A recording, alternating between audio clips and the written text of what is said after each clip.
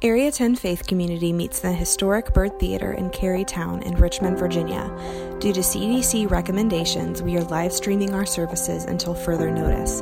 You can join us online at 11 o'clock a.m. on Sunday mornings on our YouTube channel by searching for A10 Sunday Morning, or you can watch this last week's message at area10church.com. For more information, you can visit area10church.com/now to learn more about what is happening at Area 10 Church right now. We hope to see you back at the Byrd Theater again soon. Good morning, Area 10. I wanted us to have a conversation starting today and for the next couple weeks about how things have been going for you these last couple months of the whole COVID thing. I was sort of thinking back to how it unfolded, what all happened, and maybe you remember this as well as I do. I was kind of looking back at the details. On March 12th is when it all went down, at least in this country, it's when it all went down. On March 12th, all the sports stopped. The NBA, the NHL, everybody just quit on that day, and I was like, this is weird. And I remember calling a friend of mine who's a pastor at another church, and he said, yeah, we're not having church this coming Sunday because of this. And this was a Thursday, and I was like, that's crazy. What do you mean you're not having church because of some virus? That's crazy. And then the next morning, March 13th, the Friday morning, our staff came together, and we said, yeah, I don't know that we can do this Sunday. And so we shifted to doing an online thing within about 48 hours, thanks to a lot of really smart technical people who got it together. And then that's where we've been for the last couple months. And we've all been sheltering at home and stopping the spread and flattening the curve and all the things that they tell us that we need to do. And so we've been doing that stuff for months and watching graphs and becoming epidemiologists and all the things we've been doing in our spare time. And it's been very interesting. And then towards the end of May, the whole George Floyd situation happened and the country sort of erupted in protests and riots and just a lot of stuff going on. And that became a whole issue with the whole Black Lives Matter movement. A lot of things kind of flared up there. Then that quieted down a little bit. And then there's a lot of talk again about pandemic and it flaring up in the U.S. and all of that happening. And so it's been a pretty wild ride for a good chunk of 2020, and we haven't even gotten to the election season of the year, the second half of the year, when things could maybe be even weirder. So it's been pretty wild. And I want to talk about, and I've been really looking forward to this series, because I want to talk about some of the lessons that we've learned during this phase. I have been thinking and writing a lot. So we called this series "House Arrest: Life Lessons Under Lockdown." And we called it that title for two reasons: Life Lessons Under Lockdown. I've been thinking a lot over the last few weeks about what am I learning here? What is God teaching me? As I'm praying, what is the Lord showing me? As I'm talking to other people, what are they experiencing? What are they learning? And I started making this list of lessons I'm learning during this time of my life. And I wanted to bring some of that to you in these next several weeks for this message series. So we chose the title for that reason. But the other reason we're calling it House Arrest, Life Lessons Under Lockdown, is because this hasn't really been quarantine. I know a lot of people say, oh, we're under quarantine. Quarantine is what you do to sick people. You take sick people and you keep them by themselves so they don't infect other people. We're not doing that. We've had healthy people staying inside, so it's something other than quarantine. So I was like, well, it's a government forced. It's something more like house arrest, where the government says you have to stay home. And so it's been a very weird thing to kind of wrap our heads around as we've been processing this. And so I want to talk about it, and to do so, I thought it would be good for us to look at another guy who was under house arrest in the scriptures. The Apostle Paul was put under house arrest in a couple different occasions. He was under house arrest and then actually in a Roman jail. And while he was under house arrest, he wrote 4 incredible letters that we have in the New Testament: Philippians, Ephesians, Colossians, and the letter Philemon. And those are letters written from house arrest or from jail. And there's a lot of wisdom there. There's a lot of power that we can get from that. So I don't want to just give you hey, here's some thoughts I've been having while we've been under lockdown. I want to go back to the New Testament and look at someone who was under lockdown and what he was saying and what he wrote down for us. So today, to start this off, I want to talk about worldview, how you see the world and why it matters. And it's occurred to me that something has really happened over the last last several months that our worldview has shown and has really come out. When you are under pressure, when you feel the pressure, the stress comes down on you, what sort of leaks out of you, we call it anxiety or fear or stress or anything like that, when that stuff's on you, what leaks out of you really says a lot about your worldview, about how you see the world and how you see what's going on. And I've realized in this time that what you believe about life and about death, what you believe about suffering, about meaning, about purpose, about anxiety, like all of this stuff, what we believe really, really matters. Because we're faced with some serious and significant life and death questions during this time. And so what we believe about those things and what we believe about hope, that stuff really matters. And that's not obvious. Your worldview is not always obvious to yourself or to others, because for a lot of us, what we spend our time doing really is working at our job and trying to pay the rent and trying to get by and get groceries, and maybe if we're lucky, we can scrape together some money to do something fun on the weekend or go on vacation or something like that. That's the way we're living life, and we're not necessarily thinking about our worldview and how we're seeing the big picture. But I think that stuff is our worldviews are very much on display during this time. And you see it when stress comes. So when the pandemic hits, what do you see happen? Everybody grabs toilet paper. People go to Costco, and it gets crazy up in there. I've not been to Costco during this, but I heard it was pretty wild at times. And you see this panic that sets in, and that panic is indicative of your worldview. That panic says, I think something really terrible is about to happen. This is the way I see the world. It's going to spiral out of control. And so we grasp at things. And there's different ways to think about it. If you believe that God is under control, God has things under control, that God is sovereign, that God has power, that God has a plan, then when something crazy happens, you can go, okay, this is still within the plan of God, or God can work in this and through this, and your freak out doesn't have to be a freak out. But if you believe there is no God, and you think there's not necessarily that history is going anywhere in particular, and there's maybe no particular future coming to us, then maybe this is a time to freak out because it's not working out the way you would like it to be. Our beliefs really matter. Now, John Ortberg, as a pastor, an author that I really like, he talks about the different kinds of beliefs that people have. And when I read this and first heard about this, I was like, yeah, this is really true. And so let me just lay it out for you. You and I have different kinds of beliefs about the world. Number one, we have what are called public beliefs. These are things that I say I believe publicly. So these are the kind of statements you see politicians make this kind of stuff all the time. Oh yeah, we're going to do such and such, when really they don't necessarily believe in that, or they have no intention of actually doing that. You may call it a lie, but I would say a public belief is something you will state publicly because you kind of believe it, but it's not really in the core of you. You see this a lot with businesses right now. Businesses have been sort of falling all over themselves in order to step up and say, oh, during this time of crisis, our business is with you. We're taking COVID very seriously, and we're doing these things. Those are public beliefs. Those are the things they want to say out loud. Whether they believe them or not, they're going to say them so that you will believe them. You see a lot of that. You see it in Scripture. When Jesus was born, King Herod came, the wise men came to King Herod, and King Herod was very threatened by the idea that Jesus was born because people were saying he was going to be king. So King Herod said to the wise men, go find out where this baby is so that I can worship him. That's something you say publicly that sounds good. King Herod had no intention of worshiping Jesus. He wanted to kill Jesus, but he stated a public belief. Oh yes, I want to worship this person, and so that's the way he said it. So you have public beliefs. Secondly, you have private beliefs. Now, private beliefs are the things that you think you believe. So these are things that feel a little more, on that inside of me. Oh yes, I really believe this. Like when push comes to shove, man, this is what I believe. This is my heart. This is true to me. I really care about these things. These things are really important to me. These are private beliefs. You don't always say them out loud, but sometimes you do.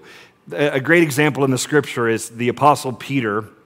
The night Jesus was betrayed, When Jesus was being put on trial, Peter had just said the night before, Jesus, I'll go with you anywhere. I'll die for you. You're my guy. I'm with you. And then the next day, Peter gets asked, do you even know Jesus? And he's like, no, I don't know Jesus at all. So he denies that he knows Jesus when just hours earlier he had professed his love for Jesus. When Peter says to Jesus, hey, I'll follow you anywhere, I'll die with you, I'm your guy, I think he really believed that. I think that was it was a private belief. It was, hey, I really believe this. It hasn't been tested, but I think I really believe this. I'm all in. I think that's where Peter was. But when it got tested, his beliefs actually kind of folded. So those are private beliefs. And then there's one more layer of beliefs that we have. We will call these core beliefs. Core beliefs are the beliefs that you have at your very core, so much so are they a part of you that you actually act as if they are true. So an easy sort of obvious example is I have a belief in gravity. I think it's real. I think it's measurable. And not only do I believe in gravity, I act as if it's true. So I don't jump out of tall buildings because I go like, well, gravity. And so not only is it something I believe and would profess, it actually changes the way I act. It's a core conviction. It guides my behavior. And all of us have these. We have the things we say we believe, we have the things we think we believe, and then we have the things that we actually believe, and our actions follow those beliefs. And here's why all that matters. Because Jesus wants to transform our core convictions. He's concerned about the stuff at the heart of us, not the stuff we're saying we believe. Anybody can fake that. He's concerned about what do you actually believe in your core, and he wants to change that. But I also think this is an important thing to discuss because during lockdown, what your core convictions are really matter. So I believe in God. I believe in a God who controls the universe. I believe in that he sent his son Jesus to die for our sins. And so when I look at the world, no matter what's happening, if it's wars, if it's trauma in my own family, if it's frustration, hunger, hurt, racism, viruses, as I look at the things going on in the world, I look at it through the lens of there is a God, and he's good, and he has a plan, and he's going to fix this, or he is with us in our suffering, those kind of things. And because I believe that changes the way I view those things. It changes the level of freak out that I would have about anything happening in our culture right now. Because my hope is in Christ. My hope is not in a vaccine, and will we get it in time. My hope is not in the justice system getting everything 100% correct. My hope is not in police reform being exactly right. My hope is not in elected officials and that they will vote the way I want them to, or my hope is not in whoever gets elected as president this year. No candidate will do what I would like them to do. No candidate's going to follow Jesus perfectly. My hope, my trust is not there. It's not in government. Government's going to do what government do. It's going to do its thing. That's not where the people of God have historically ever placed their hope, and that's not where the people of God now need to be placing their hope. And so the way I view the world is this, yes, America is its thing, but I am a citizen of a different kingdom, and Jesus is king there. And if that is true, I will hold on loosely to the American kingdom. And I know that's a weird thing to say because we just did July 4th, and we blew crap up, and we were excited about it. But the reality is we are not citizens of that kingdom. Yes, I've got an ID card and I've got a driver's license that says I'm here, and I am here, but it's temporary. My true home, my true kingdom is with Jesus in that worldview, in that whole scheme. It's different than America. And so I don't put my hope in a country, a leader, a president, a mayor. I don't put my hope in anybody to get it exactly right or get it the way I want it to go. And that's why this stuff matters. Because if you... And that's me coming from a place of someone who believes in God. If you don't believe in God, then you may hope in those things. You may hope government gets it right. You may hope justice systems get it exactly right. You may hope for vaccine and all those things. This isn't to say we don't work towards justice. This isn't to say we don't work towards a vaccine. It's just to say our ultimate hope is not there. If you don't believe in God, then really you could go for anything at this point and grab onto it and see what works. G.K. Chesterton said it this way: when men choose not to believe in God, they do not thereafter believe in nothing. They then become capable of believing in anything. And this is the truth. Now I want to talk to Christians particularly here. If you're not a Christian and you're watching what we're doing today and you're following along, I'm glad you're here and I'm glad you're tracking with us. But I want to tell you this morning because I think this is the most important thing I could tell you. If you're watching with us today because a friend of yours is part of this church and they invited you to watch this, this is what I want you to hear. Now I'm going to aim this at Christians, and so this is your chance to get a sort of insider view about like what Christians think. But this is important stuff. This is maybe the most important message I could give you. Christians, if you don't live out this truth that we are citizens of a different kingdom, if we don't live out the truth of the gospel, we will get sucked in by absolutely everything else that's coming down the pipe. And a lot of things are coming, and I'm seeing it all over the place. We will get sucked into every other worldview that's being offered right now. And over the last few months, every other worldview has been on display and has been offered to people through social media, through the news, through your friends. We need to get clear about what we believe and why and what story we're actually living in. We need to get and I want to get very explicit with you about the gospel and what we're talking about here, because we are people under pressure right now, and when you're under pressure, it's going to bring who you truly are to the surface. And I believe the hope of the gospel is still desperately needed in our day, because the gospel actually speaks to issues of life and death and racism and anxiety, and it challenges our politics, and it speaks a prophetic word into the broken systems that we're living in, and that is very much needed today. It is powerful. It always has been, and it still is powerful today. So let's look at a letter that Paul wrote while he was in lockdown. Ephesians chapter 2, you see at the end of the book of Acts, the Apostle Paul is in house arrest for 2 years where he can't leave the house, as you would think, but people were able to come visit him, so he's teaching people in his home. I don't know if he was socially distant at the time. I don't think so, but he was doing this thing and teaching people, and he wrote these 4 letters, and if you read Ephesians, Philippians, Colossians, or Philemon, what you will notice about Paul is that he is not bitter. He's imprisoned, but he's good. And he's not bitter because of the gospel. He's actually, these letters, if you read them, he is overflowing with joy. Maybe the reason Paul is overflowing with joy is he did not have social media to drag him down. I don't know. But I want to read it to you. Listen to what he says. We're just going to do Ephesians chapter 2, just do a couple verses today. Ephesians 2, verse 1. Listen to what it says. And this is going to be bleak, I'm just warning you. This is where he starts. And you were, talking to followers of Jesus, you were dead in the trespasses and sins in which you once walked, following the course of this world, following the prince of the power of the air, the spirit that is now at work in the sons of disobedience. He's talking to us and saying, here's how it was. Originally, you were dead, is the word that he uses, dead. Now, what does death look like? Well, it looks like not a lot of activity, right? It's empty. There's nothing going on anymore. There's no you there anymore when you're dead. You know, people talk about, I want them to play this song at my funeral, or, maybe at my funeral, maybe some people could say these words. I'm not going to be there at my funeral. You can say whatever you want, play whatever song you want. I prefer not country, but whatever else you want to play, because I'm not going to be there. That's the way dead is. You have left the space. You are gone. And this is the way Paul describes who we were in Christ before we came to Christ. He says we were dead. And listen, what's the cure for deadness? When you're dead And if you're walking around as dead outside of Christ, you have no relationship with God, and you're walking around as the walking dead, what is the cure for that? Well, it's not empowerment. It's not you need to live your best life. It's not self-help.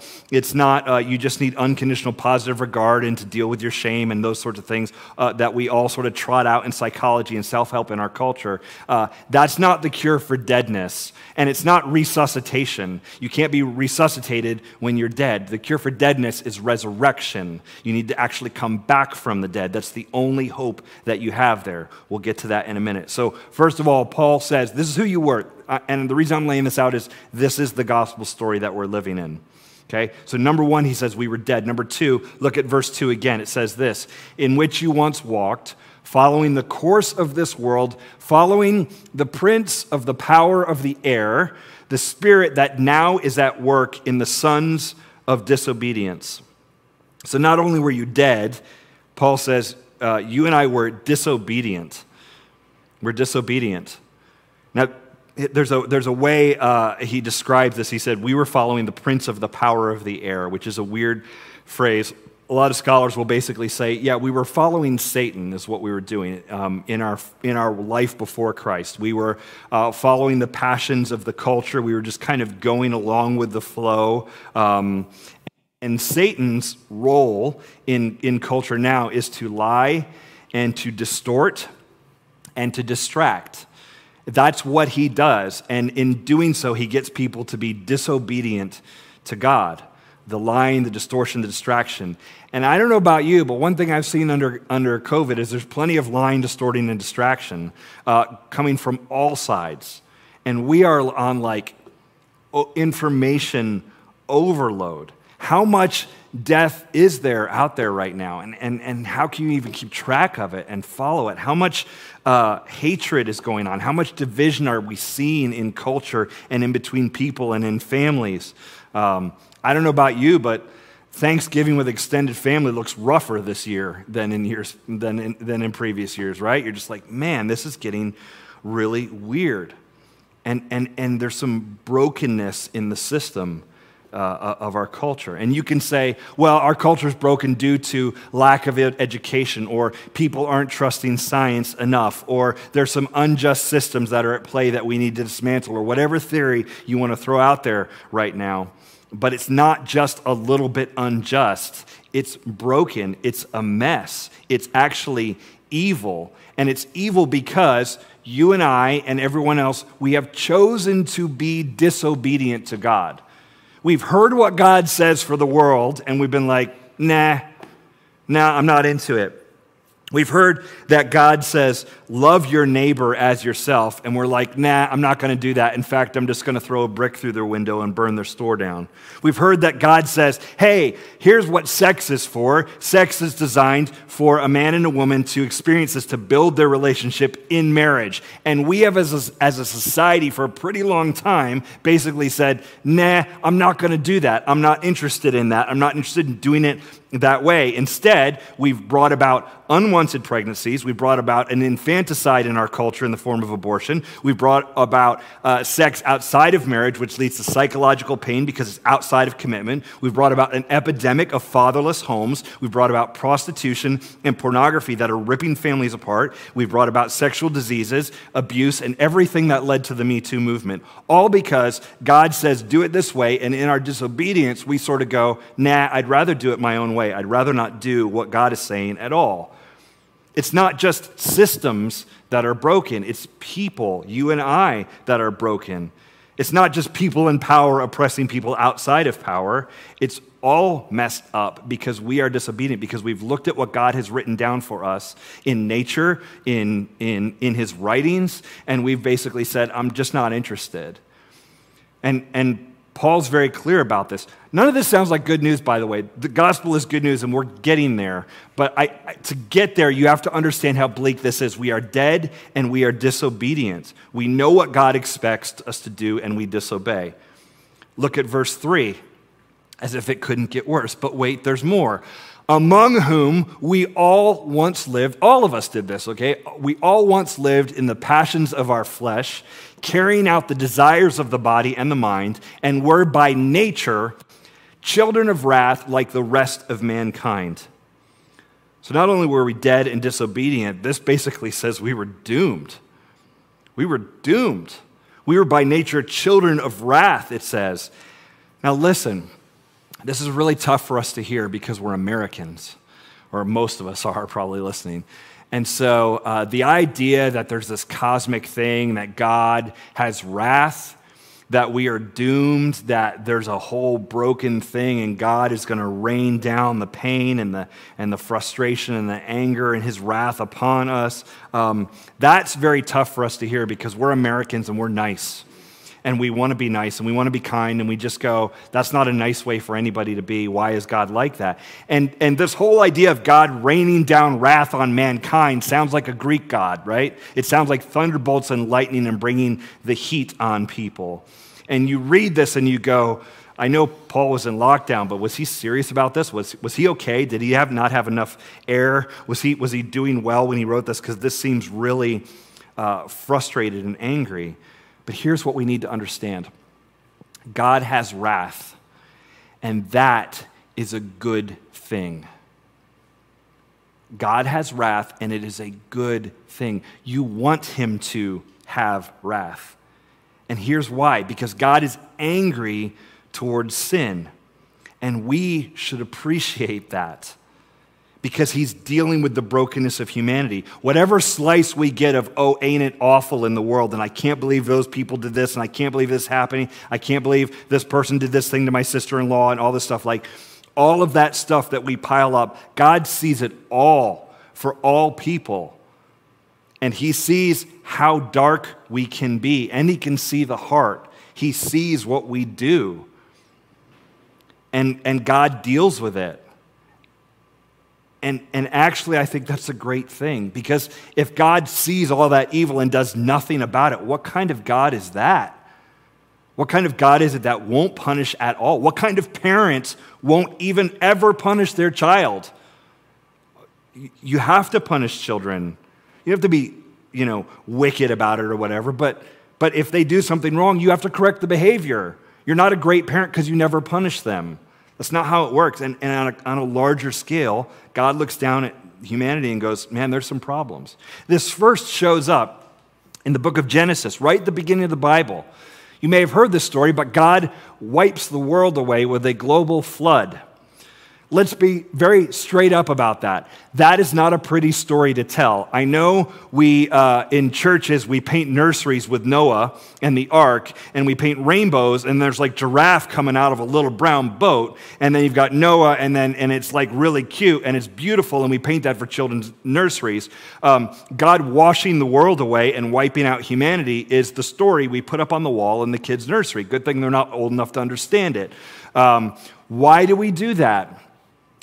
Actually, I don't know why we do that. But what I can say is you've got to understand that story of what's going on there. Because as you read that as an adult, it's not cute. It's not rainbows and arcs and animals going 2 by 2 and we sing cute little songs about it.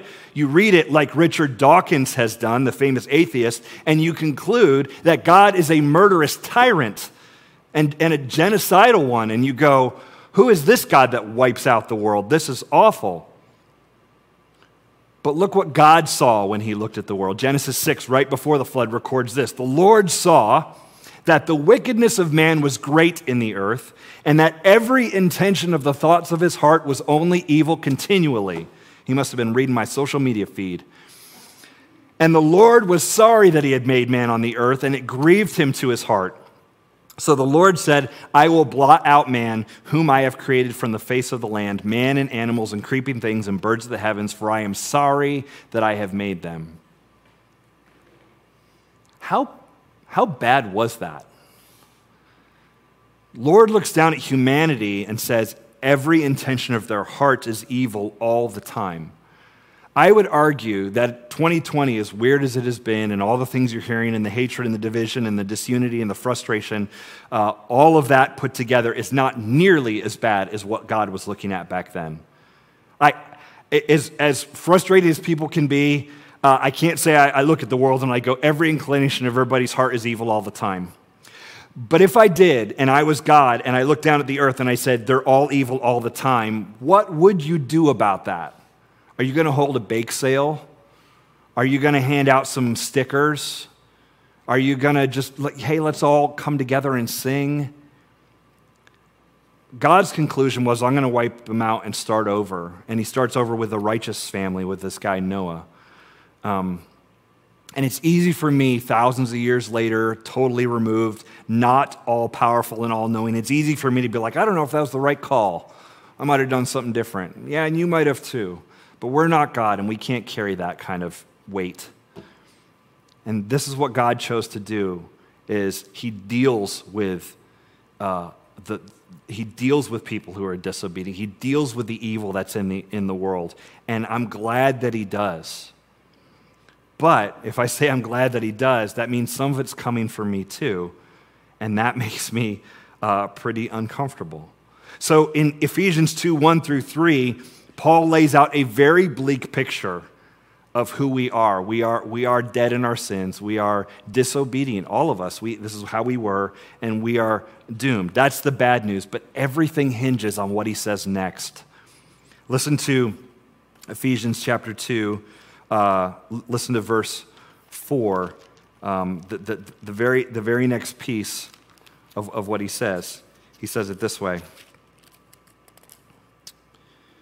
But God, being rich in mercy, because of the great love with which he loved us, even when we were dead in our trespasses, made us alive together with Christ. By grace you have been saved. Things are dark, things are bleak, it's very bad, we are disobedient, we are doomed, we are dead. But God, those two words in Ephesians 2, but God, he has intervened. He has changed the story. He flips the script.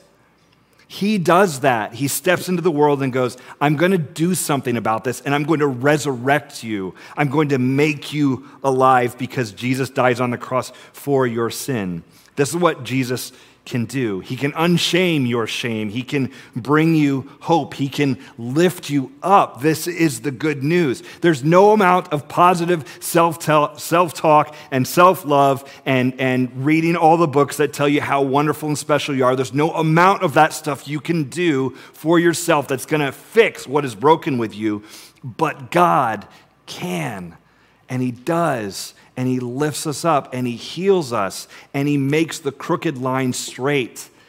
And he's preparing a place for us. Topher talked about last week with heaven. He's preparing a place for us where there is no more tears and no more sorrow and no more social media. I'm almost sure of it.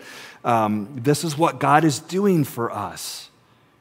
He's changing things. We are broken, but God has breathed new life into us. And that's the good news. That's the story we live.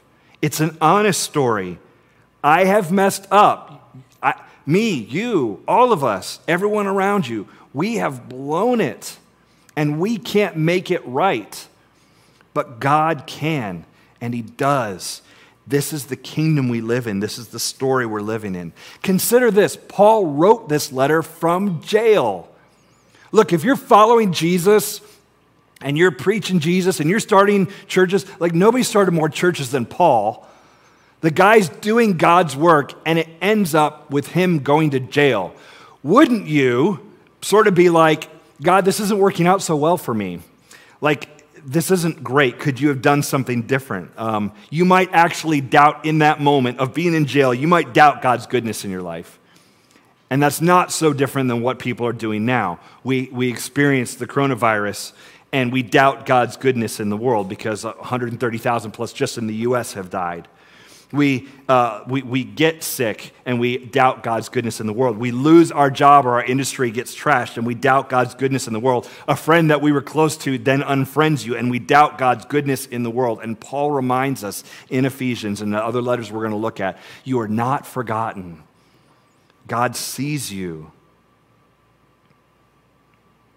And so I know I'm a little fired up, and you may sort of be like, Chris, why is Chris freaking out so much? This is kind of intense. Like maybe lockdown has not been so good for him, and here's what I think it is. I think having the downtime brings some clarity. I think there is an advantage to cutting out some of the noise.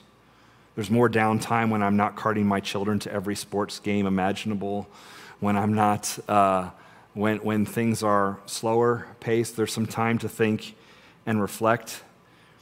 And in that clarity, what I'm seeing and what I want to remind the people of God is this: Jesus is the hope of the world.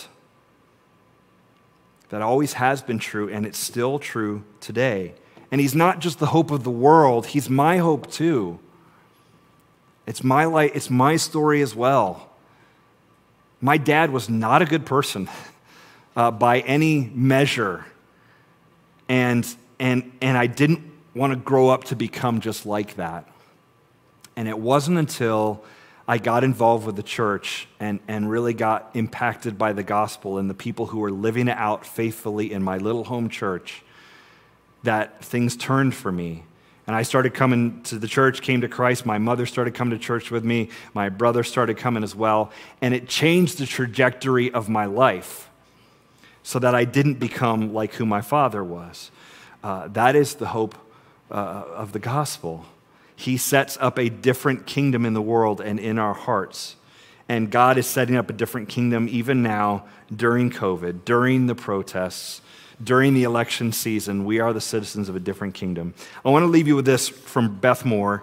Maybe some of you know who she is. She's a very influential Christian writer and thinker. I follow her on Twitter, and I think she's one of the best.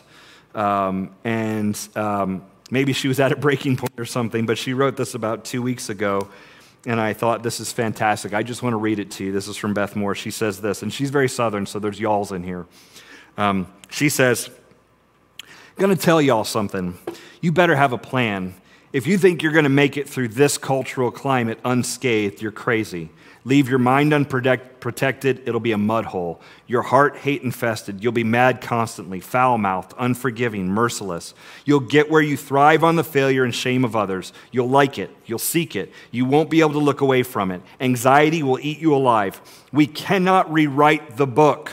There's no new way to abundant life in a dying world. The systems are broken, they won't save us. People of Jesus must return to Jesus, to the simplicity of wholehearted devotion, to spiritual disciplines of prayer, Bible reading, fasting, and giving, to losing our lives in Christ so we can find them. The good life still comes from living the Jesus life. It's love and self-giving. It will never be anything else. There is no new gospel, but make no mistake, there's nothing this world has ever come up with to match the gospel. I've never had less confidence in people, including the person in my mirror, but I've never had more confidence in Jesus and his gospel. So that's the first lesson from lockdown. You and I need to have our confidence in the gospel and in what Jesus has done for us. We are called to live into that and to live into that bigger story. Let's pray. Lord Jesus, I thank you for dying for our sins. We are going to celebrate that in communion. We're going to remember your sacrifice of your body and blood as we sing together. So God, as we take those elements, help us to remember, to reflect on what you have done, on how you have changed not only the world, but our lives personally. And God, we acknowledge you now as the hope of the world.